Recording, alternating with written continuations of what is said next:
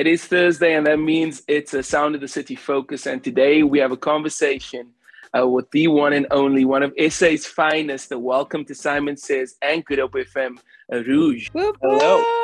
whoop. Thank you so much for having me. It is a pleasure. Let's get straight to it, right? So, dual release. Yes. Summer Feels and O.T.T. What was the thinking behind, kind of releasing them at the same time with that kind of duality in terms of the different feels for each song? Wait, actually, before I even get into that, we're not going to just ignore the fact that I am such a fan of you for the longest time. I'm not even going to just move past that fact. I'm going to say this now. I appreciate that. From a music point of view as well. It's so nice to have a conversation with someone who understands this world. But yes, in terms of this process, look, for me, it was more of a compliment at the fact that, label couldn't choose. The label is like, these songs are hard. They're hard. We don't know which one to pick. And also because, I took such a not long, but I kind of took like a hiatus of, releasing music, especially, after COVID. It was kind of trying to figure out during this climate, what is the type of music that does one release, and, understanding where people are at the moment, where the world is at, where South Africa is at, what would make sense, even for me, in terms of where my mental space was after COVID. 2 years is a very long time for people to just expect the exact same Rouge as I was pre-COVID. Like, life has happened, so many changes that happened. I spent three months, was it 3 months, where we couldn't leave our houses by myself, It felt like years, man. It felt like years.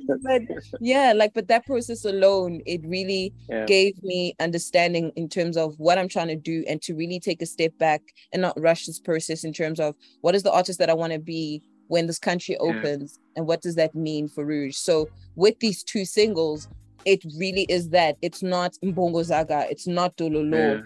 It's letting people know the evolution that has happened. And yes, you're going to be expecting the raps, but expect a Summer Feels, a very easy on the ear, a song you can drive to, a song you can cook to.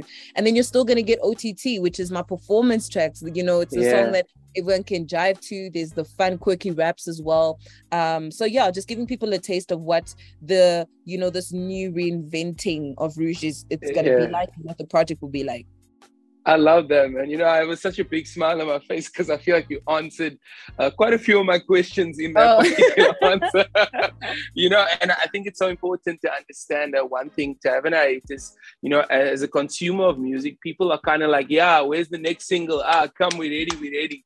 And I don't think they always understand the humane side of an artist, that it's a normal person going through normal things, struggling with certain things, and we go through the same things, man. And I'm so glad, when I hear music like this on the back of someone taking a break and reevaluating, I'm so proud of you, and I enjoy, I listened to both the songs, and I couldn't get past Summer Feels because I kept replaying it though, because I was like, okay, I see you with that catchy hook, I see you with that soulful vocal coming through as well, and I think I really enjoyed, the songs. There's a juxtaposition between the two of them because it shows probably both sides of how you of who you are, I think. And are you looking forward to performing the songs over the season? Because things are opening up and we're back on stage, right? 100%. If anything, if there's one song that I'm most nervous to perform, is probably Summer Feels, because like you obviously being a vocalist would understand, it's a completely different ballgame being in studio and then having to perform it live. Having to do it live, absolutely. Exactly, having to do it live, and in terms of also just understanding the energies of the crowds that I'm going to be doing it with. But at the same time, it's very exciting. Like I said, this is a completely new, a different experience in terms of where I'm also taking this music front outside of the raps, and that will mean even the performances are going to have a different energy here and there, and that's literally what I'm working out with my team. Because if anybody knows, Rouge performances are I'm untouchable. I can't performances are everything. Absolutely. You know what I mean? Absolutely, so I'm gonna make sure it's interesting. I'm gonna make sure it's a moment. The artwork is something also to discuss, because what you did is you kind of have both songs within one artwork space, and you kind of have a mirror where you're reflecting it onto each other, kind of showing yourself, the sides of yourself. So I think it's such a beautiful moment for you. Can I just say you are firstly the first person to touch on that artwork and nail on the head. I think my team is gonna clap for themselves because you've literally highlighted what was the focus and how we were trying to bring the different elements of Rouge, and looking into the mirror and showing the different personalities, the different egos that I will be venturing into. You literally got the nail on the head and what was the thought behind it. No, like you said earlier, we're the same. We do the same thing.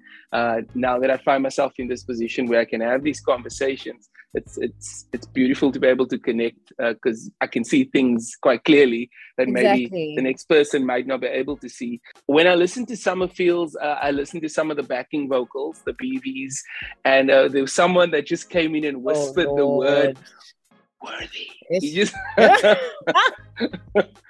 who was that? Oh, I'm dead. Listen, you did your homework. This is some CSI on music that I have not had before, Chad. Let me tell you, I've never had an interview like this, but it's going well. Look, massive shout out to the Ginger Mac. So he's literally, everyone calls him the ad-libs from God. That's what we know him as, the ad-libs from God. He's the guy on Dololo doing the vrpas. He's that key person when we obviously in my performances. I think everyone kind of knows him. When you see me, you'll see that person right next to me as well.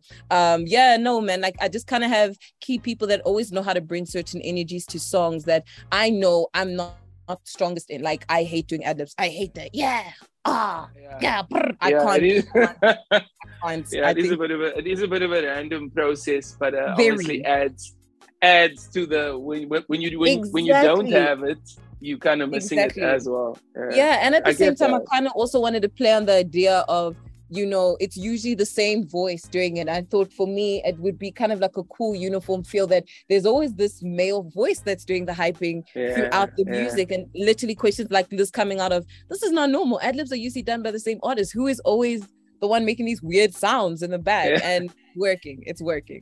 I like that. I like it. O.T.T obviously has a different energy to it, and I kind of like how the music as it has an old school feel to it in terms of a slightly quieter feeling to the delivery, but also there's some piano in some of the production, and then you just doing you on top of that beat, and I love how it all came together. Was that intentional in terms of the production? Did you have the production before you wrote the music, or how did it work?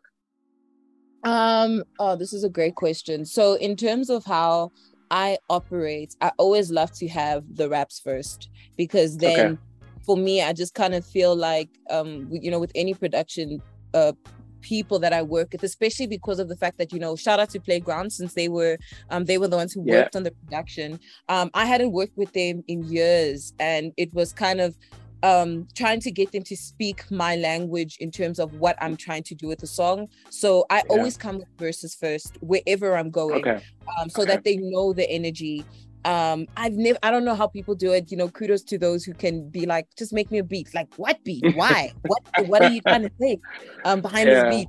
But I've always been one to first have the lyrics, and with the lyrics they could tell that I was playing on the South African element. I was speaking Lingala, I was speaking French in there as well, so they could understand in terms of, look, as you can hear in the song, it's not amapiano in terms of what I'm talking about.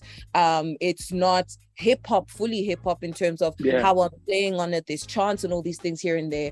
And it was such a cool process watching Glow from Playground literally reinvent something from the jump, bringing in the Congolese elements that I wanted to bring in, but still bringing in the hip hop, and then giving me that log jam here just so that it still has what is in the climate right now.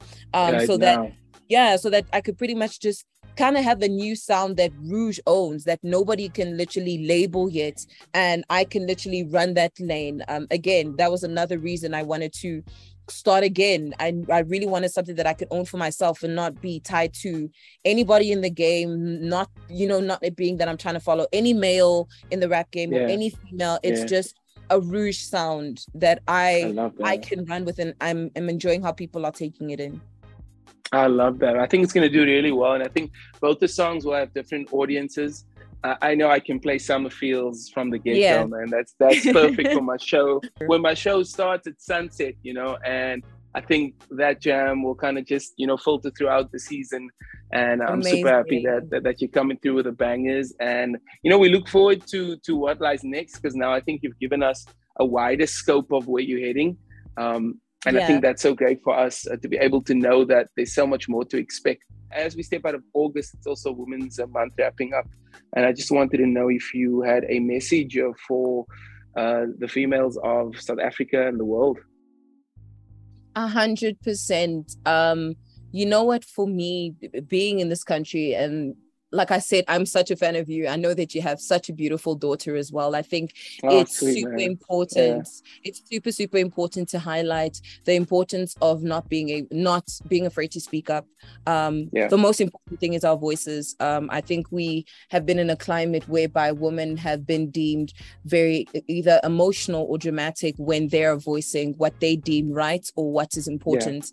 Yeah. And I think that is the most important thing for Women's Month, for women to never stop voicing themselves and never see themselves as being too much, too dramatic, too emotional in voicing what is right in a climate of South Africa, which is being seen as, the number one country in the world in terms of femicide. Yeah. So these are very important conversations to have, and they should never stop having these conversations, as well as our male counterparts. Women's Month doesn't mean that it's just females who should be having these conversations. It's technically probably males who should be having it the most, and having very gentleman conversations with, the boys who are about to turn into men very, very soon, and just making sure there's enough workshops and, everything that is needed in order to give them the tools to be better. I love that. Thank you so much, Rouge. Thank you for your time. Thank you for the music. And we cannot wait for the rest of the season. Awesome. Thank you so much for having me. Thank you for bumping my music. Can't wait for you guys to hear the new stuff, and wait for the music video. It's going to be dope.